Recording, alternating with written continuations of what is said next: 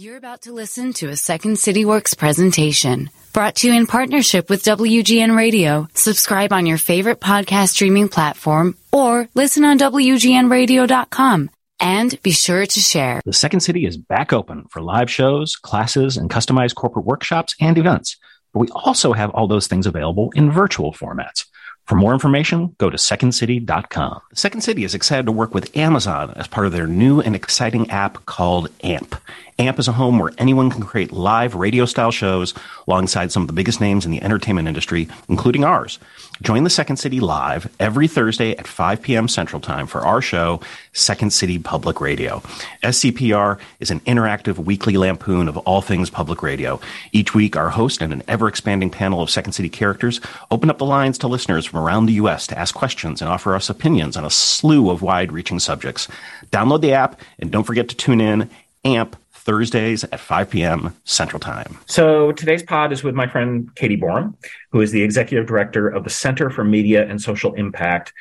She is the associate professor of communication at American University and the author of Story Movements and co-author with Lauren Feldman of A Comedian and an Activist Walk into a Bar, The Serious Role of Comedy in Social Justice. We actually did a live podcast taping right before COVID shut down with Katie and Lauren at the Second City.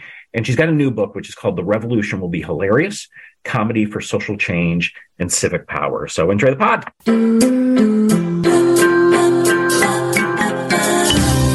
The Second City is a world-famous comedy theater, and it got so famous because it has produced generation after generation of comedy superstars. That didn't happen by magic.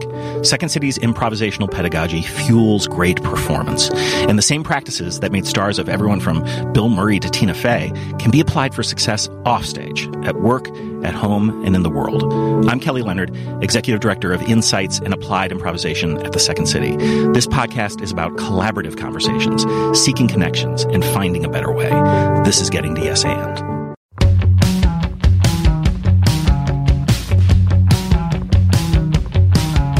Days can't be counted by the money spent. Today was just another better left unsaid. Days can't be counted by the time to rent. Tomorrow's just another like the one that comes next. The corner of the highway that leads to the job, at the desk by the boss with the elegant watch.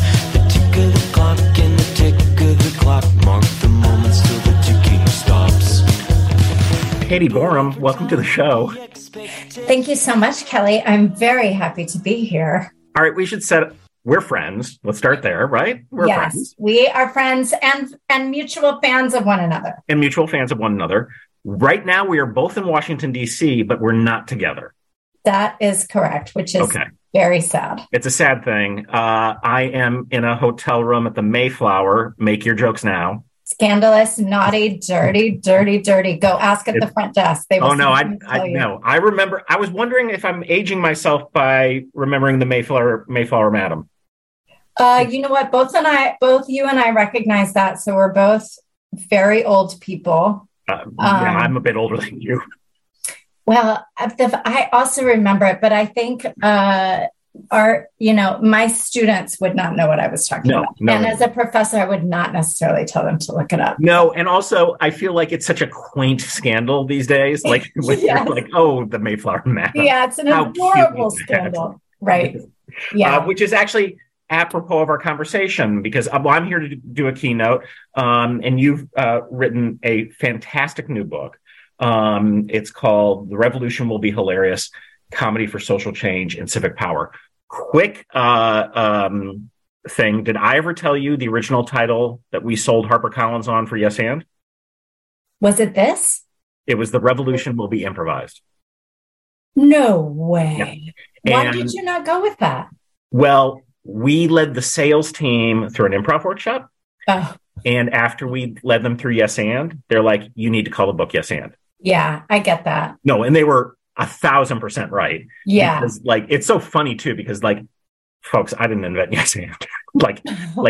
No one invented Yes And, but I wrote the Yes And book. And so this is why I'm signing copies of the book and I'm here in Washington to go do this thing. So, but again, and I think, 6 years ago or so when we released that book, I don't think this concept was maybe as clear as it is right now with regard to the work you've done. And I want to start with this, actually, though.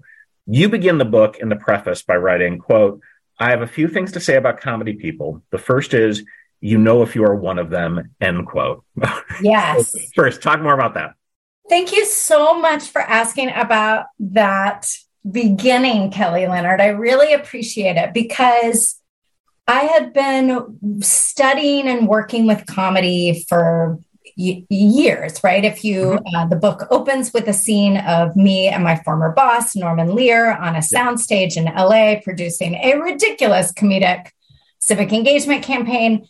And so there was that production work, but then I had been really on a very serious research agenda about comedy and social change for about a decade, right? And but then I sat down to write, I've been writing the book forever, and I wrote the preface. It just came to me one morning. It's very much in the spirit of comedy people, which is what I learned so much about working with comedy people, is there's this kind of confessional deviant play where we all get to just drop the banal small talk and talk about things that are weird and funky. And I've always been that kind of person. Yeah. So it occurred to me as I was sort of wrapping up the book, I thought, what kind of book author am I if I don't give a little confession about how I am also that kind of person, right? Like the fact that the universe saw to it that I would study these topics and write about them and work with comedians, to me, doesn't feel accidental when you take into account that, as I write in the preface, I was a very clowny kid. I got in trouble for talking too much in school. I still get in trouble for talking too much in meetings. I cannot stop telling the undercover joke. And so I felt like I needed to tell my readers that I'm not just a sort of scholar and producer in this work, but I get it because I am a little bit of a deviant character myself. And I mean that in the best possible way, even though I'm not sure everyone would frame disruptive comedic deviance in a positive way. But that, to me, that's sort of high praise. So I was sort of confessing that I understand comedy people, I think, because I understand that impulse to be weird and silly and to let that bring people together. Well, I think what you're getting at, and I think, check me if I'm not, I think this is true. Everyone has deviant thoughts. Yes. Everyone. Yeah. And the social contract and the social contracts that we have, for most people, you don't get to say them out loud. Yeah. Comedians, it's their job to say them out loud. Yeah. And so when you are, and I hope you make it to Chicago actually soon. We have a show that we just opened. It's our Black Excellence show, and it's called Dance Like Black People Are Watching. Oh, fun. It's so good.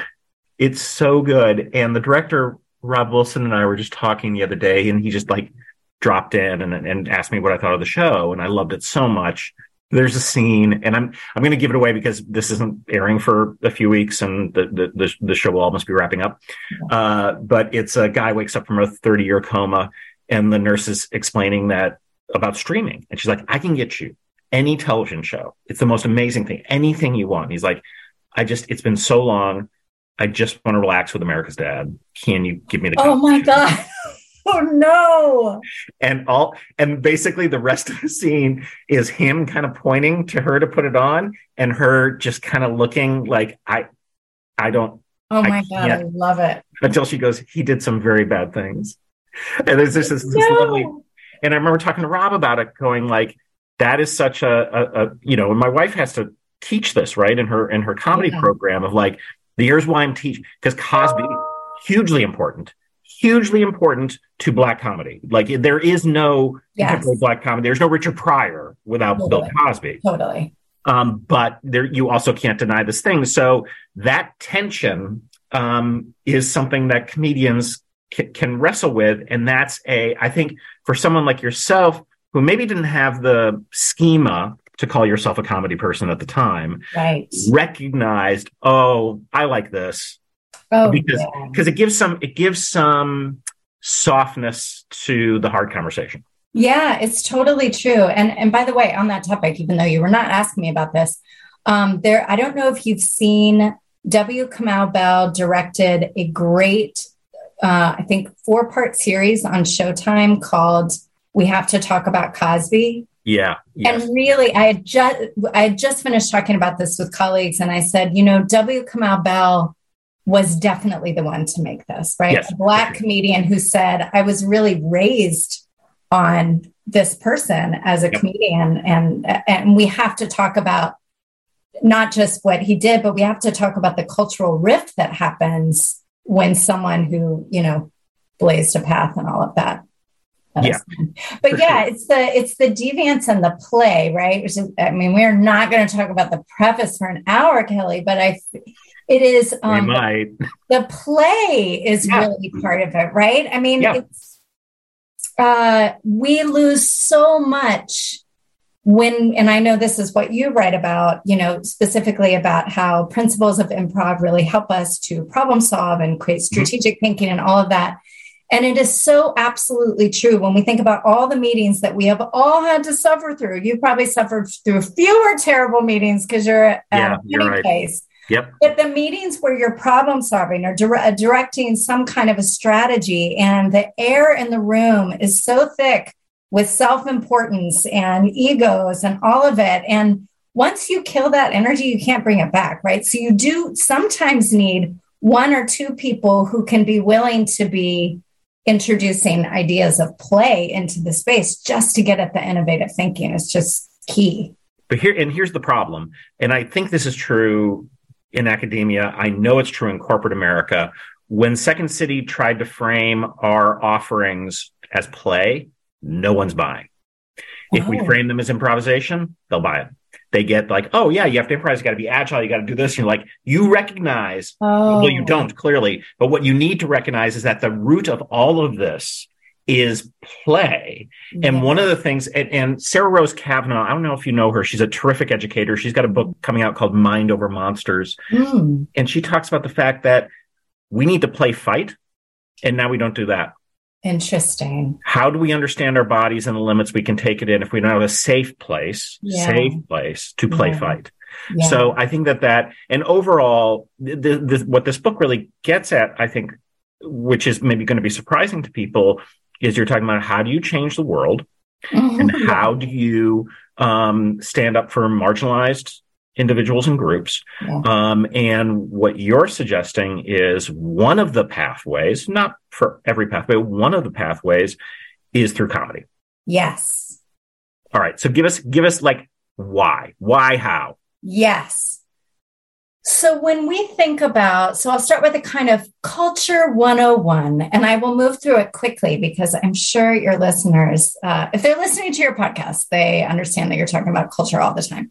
Yep. But the sort of idea of culture 101 is the idea that we are not what I would call sort of Enlightenment era humans. We don't simply take in information. And I'm using my fancy Enlightenment voice. I've taken in the information from the New York Times, and I know my stance on climate justice. It would be so good for smart people if that's actually how things worked, right? And we believed in facts and science. And it's not, and I'm always careful to say, especially in a mixed room, and I'm sure you have a very diverse audience in terms of occupational background and all of that. But I'm not saying we don't want journalism and science and facts. Of course, we need all of that. We need that in a comedy too, right? Yep. But what I'm saying is it's absurd to think that we develop our feelings and emotions and our cultural beliefs about people and heroes and villains and who is worth our time and thought. The fact that it would only come through rational thought and information is absurd, right? So when we think about the role of culture, as I write in the book, culture is sort of it's everywhere. We're swimming in it, right? And so much of what we know and believe about the world comes through that. Now, here's where comedy comes in, is when we think about cultural reflections of people and communities and regions and ideas, what has happened far too often in this country. Ooh, spoiler alert, institutional racism and sexism. I'm so sorry to This is going to be news to people. I'm very sorry that this is where you're finding out about this. Yeah. But in that cultural landscape, I'm talking about entertainment culture, when we only see particular groups or people either portrayed, just to use a binary, as either like a superhero, a hero, or some kind of a negative dehumanizing trope, there's a way in which we can't see the full expression of that lived experience. Now, comedy, as we know, is a really particular form of creative product. Because in order for it to be funny, it has to get its hands dirty a little bit, right? Like we have to see flawed people. We have to see people making mistakes. We see people farting and pooping. You know, that stuff is funny. It binds us as humans. And so when comedy is allowed to tell us the stories of women and people of color and people from the disability community and LGBTQ plus, we get past this idea of either like hero or villain, and we can see people in all of our banal, hilarious humanity. And one of the things that I've been saying lately about comedy that I love is there's a limit to empathy, right? Empathy at some is beautiful. It's probably one of my teenagers. Oh my God, right on cue. I'm ignoring. They're doing a podcast. I like that that's on here now. Yes. Oh, no. I will lie to her and she'll we're never. keeping it in. It's keeping it in. Yeah. I'll be like, sweetie, I just didn't get your call. Empathy is a beautiful human emotion, of course. But there's a level of some kind of empathy where we can look at another person or a story and say, well, you know what? I'm awfully glad that's not me, right? Yeah. I can feel a kind of pity. Solidarity is a different form of expression. Solidarity, which is, I think, some comedy can evoke this in us. We can see people in their full, messy, hilarious humanity. And in that messiness, we see ourselves, right? Like, we're the same. And this is I will say here, Kelly, to your listeners, a thing to know about me is that I'm a hopeless optimist. So I recognize there's a million asterisks and footnotes that I should put there about like some people are really bad and all of those things. But this is sort of the base level of this idea. And then when we can see ourselves, at least comedically, in ways that are expansive and funny and human, we are at least partially contributing to this idea of what I call civic power, when we see ourselves represented in all of our complexities and feel some power from that, you know, in terms of our efficacy with the system and things like that. All of that kind of adds up. I was going through my notes with this keynote I'm delivering in a few hours. And one of the things I recognize that I do is the first 10 minutes or so where I sort of talk about like, why am I in front of you? Who am I? It's mostly like my faults and the weird, bad stuff that has happened to me. Yeah. And not the tragic stuff, the stuff that's actually funny. Yeah. And in part because I certainly from what I know about working with the behavioral science community is like no one is interested in your successes. You know? Yes. They want your fiascos. Give me your fiascos. And then, and because they're going to, you know, potentially relate to that. And that's but there's another thing that's happening with regard to comedy, and you don't just touch on this, you talk about explicitly in the book. So at Second City, we get, you know, lots of visiting celebrities who come and want to hang out, and it's a fair number of rock stars. Rock stars all want to be comedians. Comedians all want to be rock stars. Love it. And I think what they're both trading in is this idea of cultural capital. Yes. And what people maybe don't understand is how that's changed over the last 50 to 100 years, where cultural capital now is the domain of a lot of these marginalized groups in terms of their music and their dance and their clothes. Yes. And so you have all these people with a lot of capital, financial capital, but that's not necessarily what they are going to need if they want social capital. Right. Which comes from sometimes cultural capital. Yes, that's right. And actually, so one of the, we should say to your listeners, I've made them our listeners. Our listeners.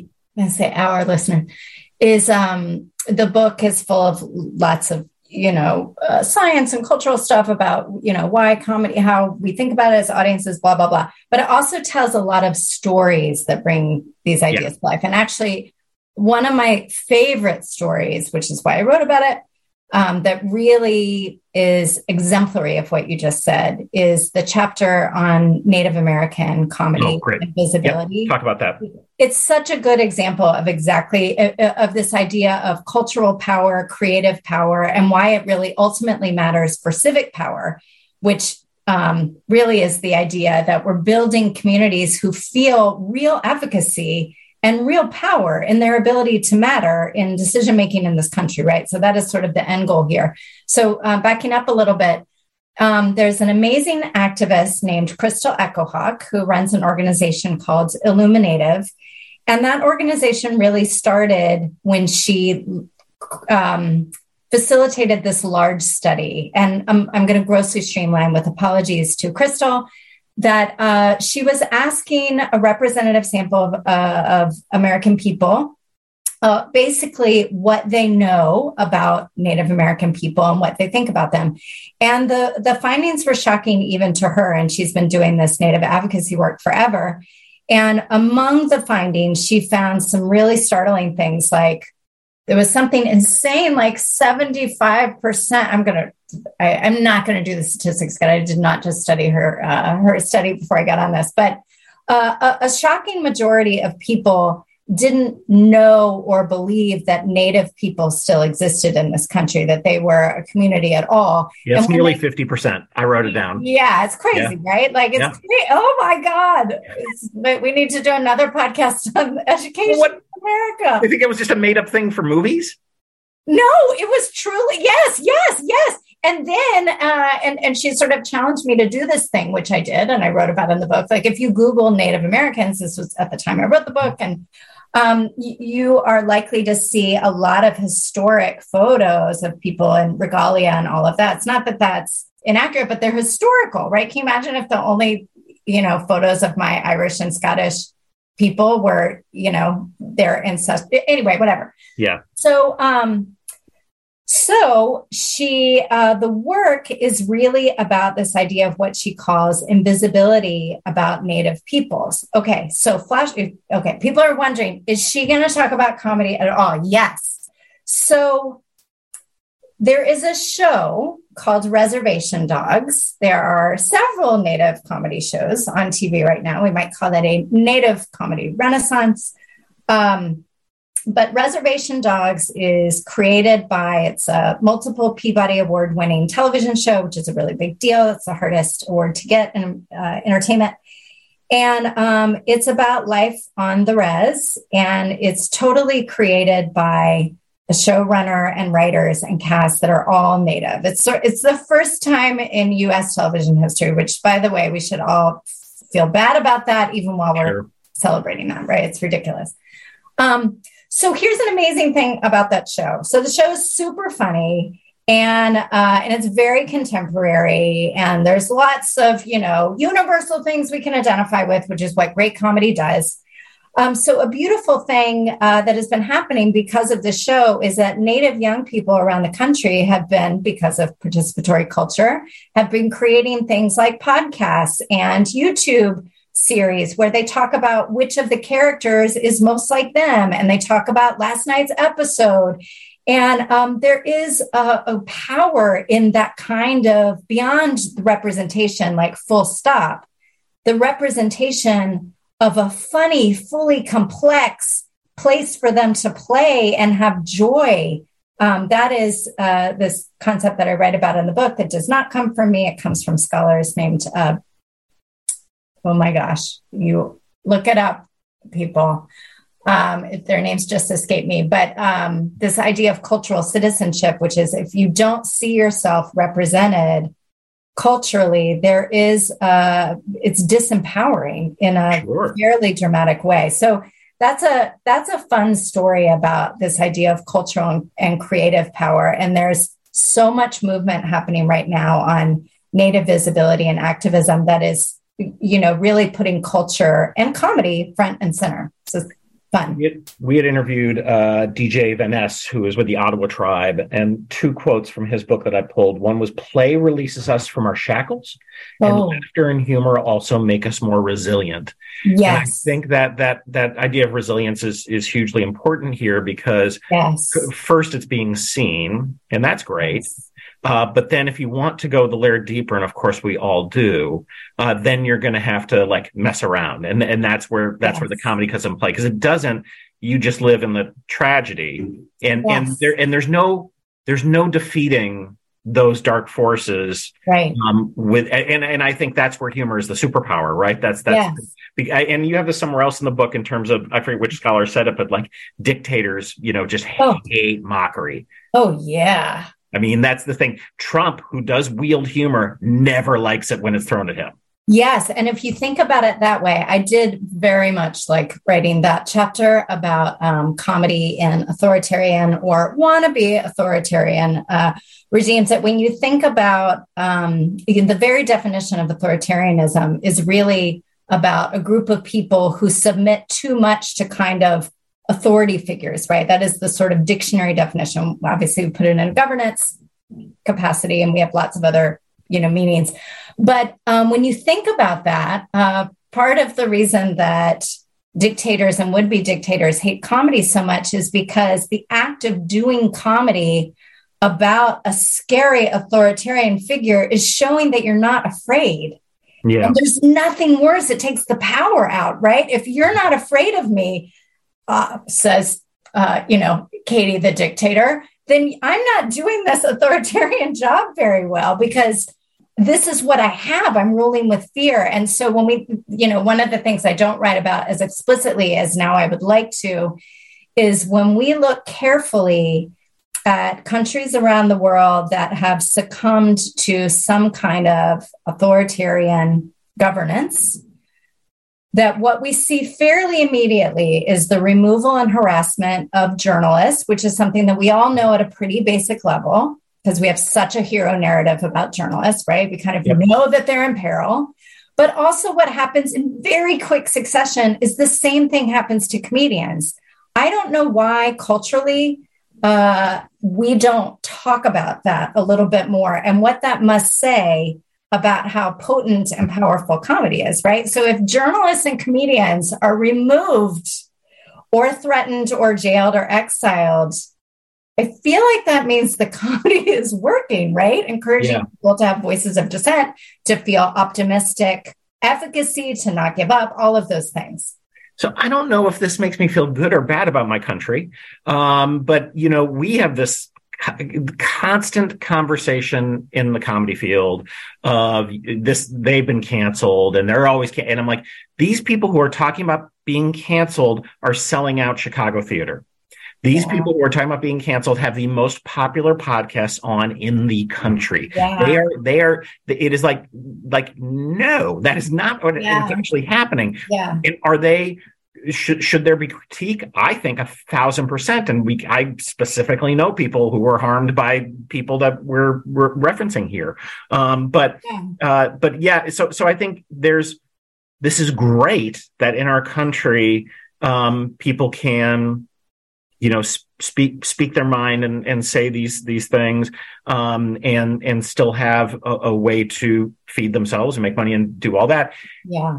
And then on the other hand, there's this other thing of like, but there just seems no consequences for people who do real harm. By foster propaganda, that sort of thing. Yeah, well, that's true. I mean, there's so many different layers to that. But, when I write about this a little bit in the book, and I think about it a lot, and I teach this class called Comedy and Social Change at American University.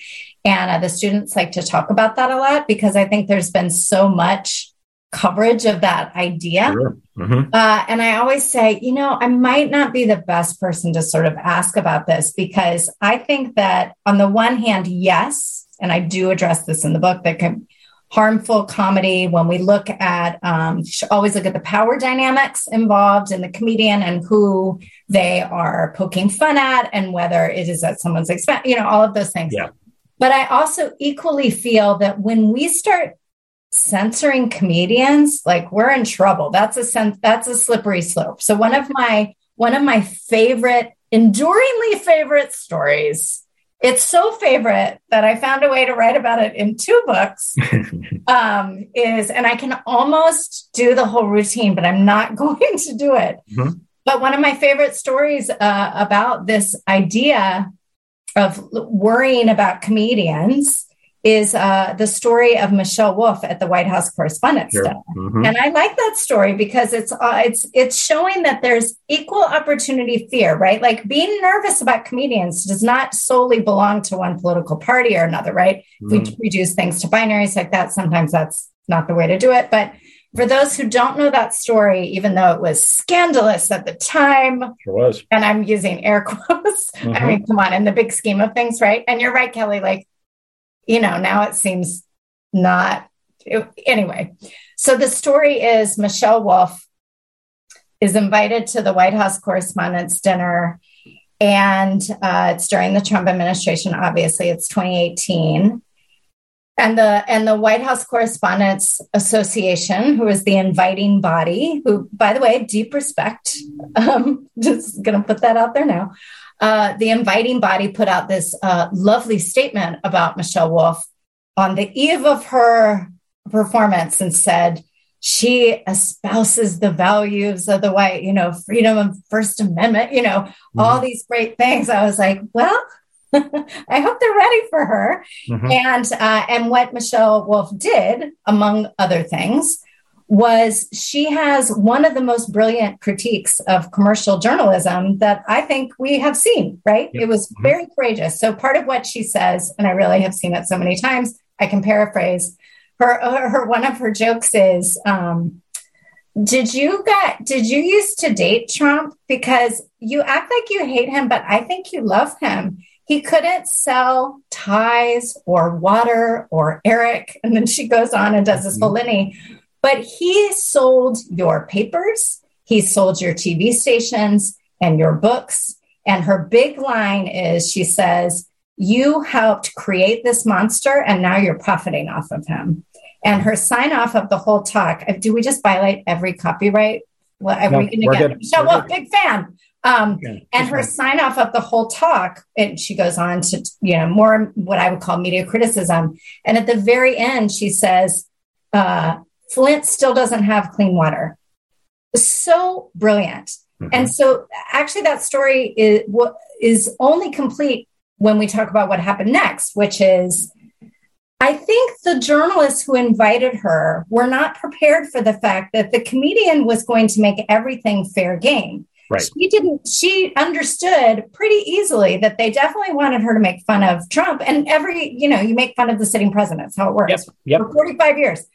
But I think they were unprepared for the fact that the comedian was going to look around and say, you know what, I'm doing full social critique and I'm going to make it funny, but y'all are fair game, because everything she said was true. Record ratings at CNN and every other outlet in the creation of the Trump mythos, right? And like covering every bit of it. So what happened at the end of that was the White House Correspondents Association apologized for Michelle Wolf and said, in fact, I'm grossly paraphrasing, it turns out she does not have our values at all. And I was like, what are you talking about? She what? Yeah. Freedom of expression. She just did the thing you said you are for. And it was just such a brilliant social critique. But I think the idea was, if comedians are going to perform this other role, we've talked about play and optimism and representation and all of that, but it's also the idea of social critique, holding up something that is so grotesque that it deserves to be lampooned, which is the original Aristotle idea. So I love that story about Michelle Wolf, and I thought that history might see it differently and feel a little squeamish that journalists around the country were like, we don't like that she talked about female genitalia. I was like, I don't think that's not that was the problem, right? It's not because she talked about pussy hats. It's because she does have a really good joke about pussy hats, by the way, yes. Yarn. But it was because she took aim at everyone. And I think that, back to our original point here, that is a power dynamic. right? She was poking fun at an institution of power, and every institution of power needs a watchdog, including commercial journalism. And they were just unprepared that she was going to be funny about that as well. And I think they were like, and you remember, Kelly, because we're both comedy nerds, the next year, for the first time in 45 years, they had Rich Little historian. Well, didn't Rich Little show up at some point too? You know what? I don't even know, but it was a historian, and I was at the one with the historian, and the historian was fine, but it was not. Well, and this year, Roy Wood Jr.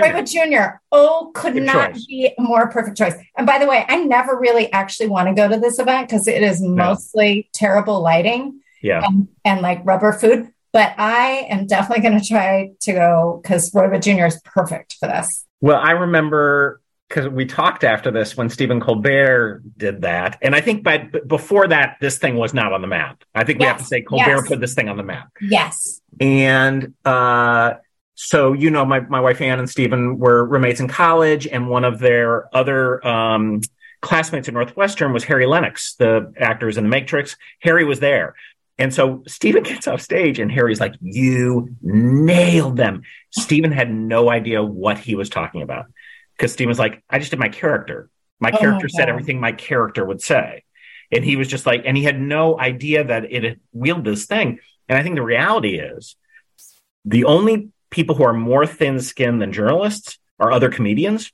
So you got, and so it's just this sort of perfect circle of like, oh, come on, like what is happening here? And and I'm friends with a ton of journalists same. Yeah, you too. Good. You go journalism. Yes. Yeah. And love it. But the way, like we love comedy, we want to hold it to a much higher standard. So when my comedian friends or even not friends do jokes that are unworthy of them, I'm like, come on, you can be smarter than that. And it's like, you should be smarter than that. And the same with journalists, especially given what we've gone through over the last 15, 16 years in terms of coverage. And I get that Obama was hard to cover for both comedians and journalists. Yeah. I get it. But Luther, the anchor translator, Trump was easy.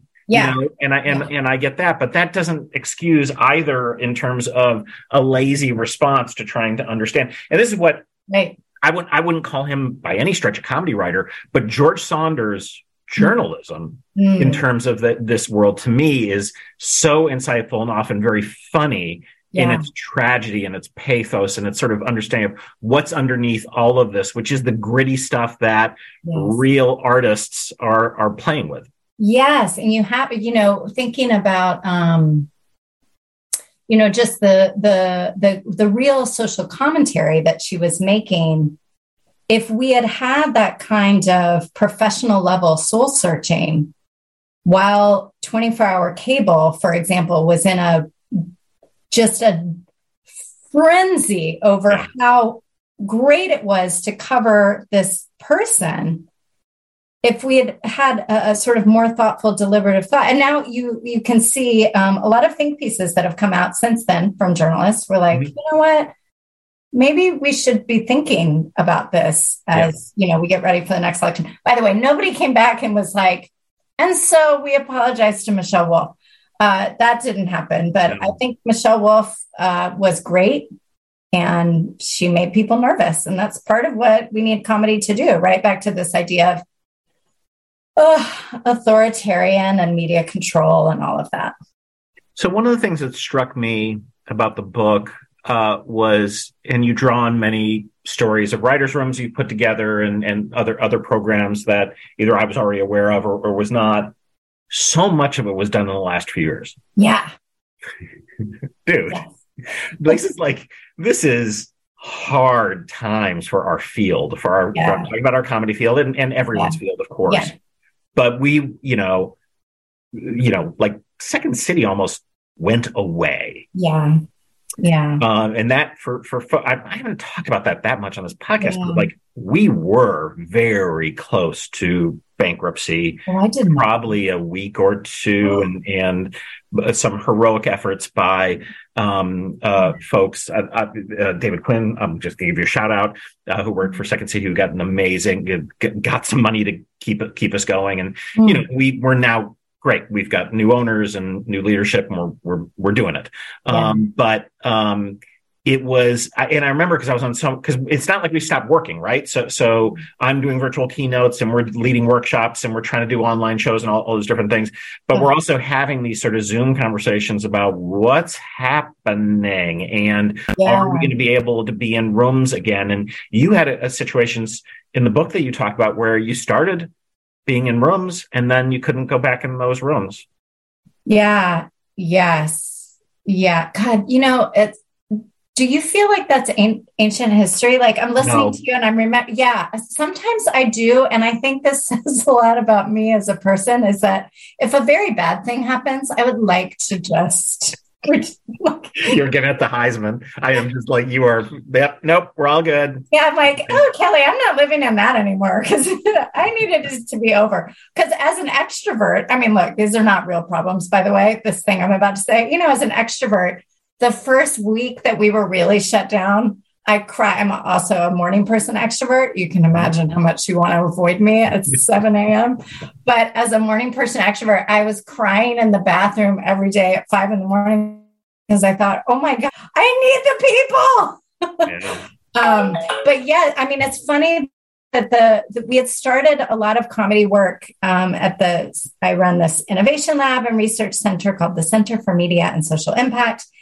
And in large part based on my research, not entirely though, we had started a number of programs that are designed to do a number of things, like lift up comedians who are doing this work that we really care about, people telling social justice stories in new, fresh, fun ways, and diverse comedians, and bringing human rights groups and comedians together.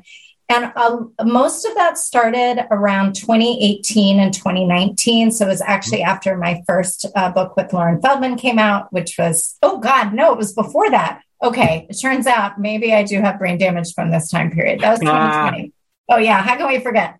But yeah, it started a couple years before. I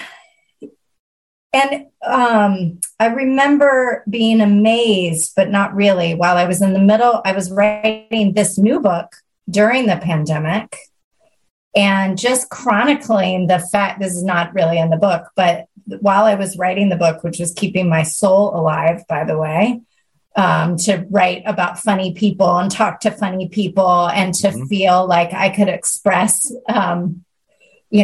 my own sadness in ways that were fun. But the number one kind of content that was shared during the pandemic, the global shutdown, was comedy. Yeah. I mean, so that, I can feel like there are these moments when, I mean, a couple of things happened, right? We learned what essential workers are, and, we realized how much we needed teachers and, people who should be the absolute superheroes of our society were suddenly lifted up in a way that we were desperate for them, and that we needed comedy as a way to survive. But yeah, comedy, way less fun online, but still more fun than just not working in comedy. Well, I'm pretty sure, if memory serves, didn't we do one of the last live things that neither of us did? Oh my gosh. In fact, Kelly, this is how distinct this memory was. So I was so excited to come to Second City with my co-author, Lauren Feldman. This was our first book, called A Comedian and Activist Walk Into a Bar. So excited to do the podcast live with you in the hallowed halls of Second City. And what I did to prepare, because it was my first book and my first book talk.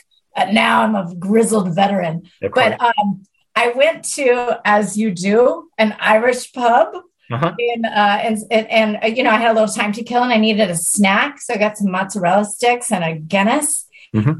And I was sitting there with the book, and I remember looking to my right and my left, and the news was just starting to be dire about the pandemic. And I thought, is this really all going to go away? My brain can't grasp that. And then we did the talk. We did the talk, and then the whole book tour was over.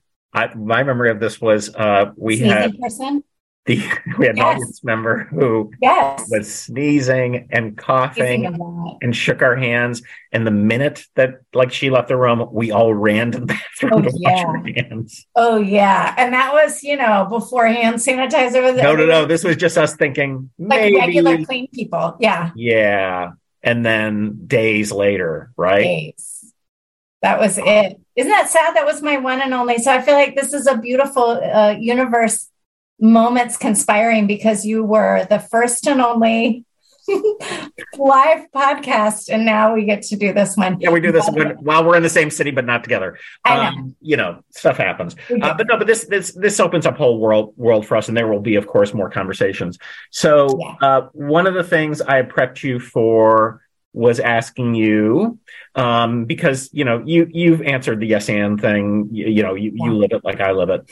But this idea that, Anne and I, and Anne more than me, kind of came up with the professors at University of Chicago, which is what happens when you can't yes and, when the person in front of you just don't agree with, but you need to stay inside the conversation.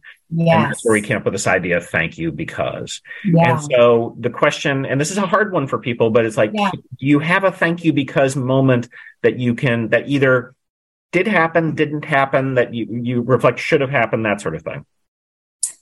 Yeah, so when I reflected on that question, I'm not sure I have a great answer, actually, because this one is hard, Kelly. It is hard. But when I reflected on it, I thought about the scenarios in which I feel like I'm in a difficult conversation. Mm-hmm. So, because I try to not be in them, because I am pretty conflict averse, but I am a fiery temper lady. So both things can live in the same girl.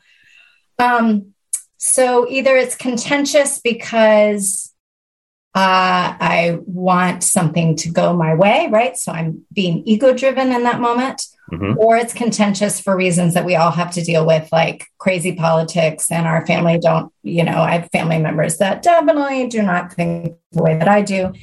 And I was thinking, well, those are my most difficult conversations when I'm really trying to persuade, and there's a kind of dominance coming from me. Mm-hmm. And sometimes I'm not great at this. Thank you. Because so actually even you telling me this is going to make me reflect on this. So what I thought about was, look, during the pandemic, all of us had to do some kind of navel gazing. Yes. We were staring at our own terrible humanity, stuck in our screens. What are we made of? What are we resilient at all? Like on an individual level, like what makes us happy? It turns out people do make me happy. It's confirmed. Yep. So what I have done a lot of thinking about over the last couple of years, also, well, in relation to all of this is, I think my answer would be thank you, because I know we're all really afraid of something. And I think that is true. I don't know how that would go over in one of these difficult conversations, but now that since you prompted me, because I think when we're behaving in ways that are egocentric, right? I want my way. I want, and I'm a little bit of a dominant personality sometimes. And I'm at my worst when I am really trying to snowplow everybody. And that's ego. What am I afraid of, right? Am I afraid of losing control? Am I afraid of not being the only one with the idea? And when I think about difficult conversations with members of my extended family, who have politics that I think are based on fear. Yep. And I think at my most empathetic self, I would say, fear happened to you somewhere. Yeah. You're afraid of people. You're afraid of city. I don't know what it is, but there's real fear there. And I can see it with I will leave this person unnamed, but the person who I have to deal with the most that is in this way, I think that her life is shaped by early childhood fear. Sure. And so I think the most gracious way to see that we're all afraid. Because we all are. Yeah. Losing someone, losing status, losing, Yeah.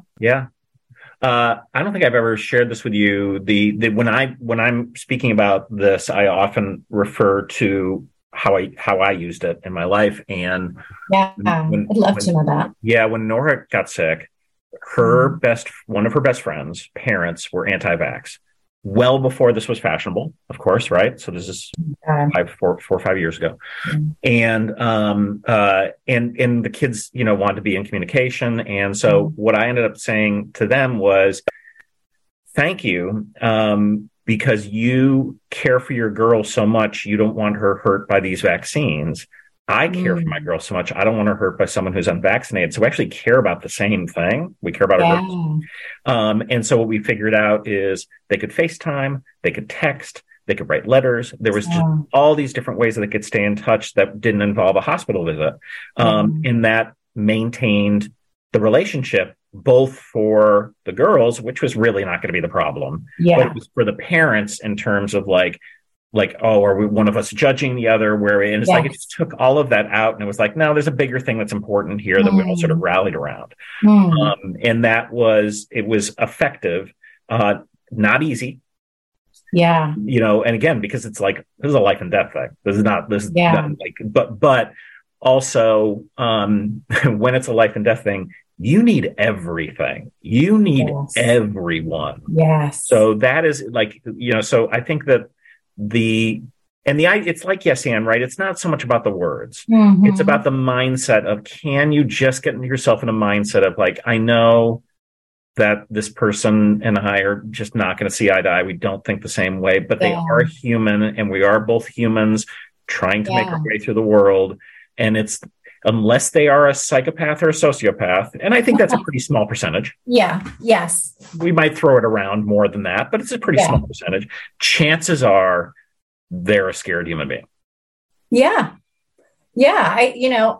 Yes. I mean, I love that. That's a way I might use that. I will cite you, of course, but I love in a workshop or something, but finding our common humanity and our common appeals, I think, is so vulnerable. And God, we're just not good at it these days. No. And again, I think the thing that what we love about the comedy field that we both play in is that it is a really potentially elegant way to open that door for people, especially in a crowd, in an audience, where you're the only one thinking that, and you don't need to have anyone else know that you're sort of thinking that. And that's every comedian's dream, especially the artists that work at Second City, is like, I just want one or two of them on the drive home to maybe be like, wow, I didn't think about it that way.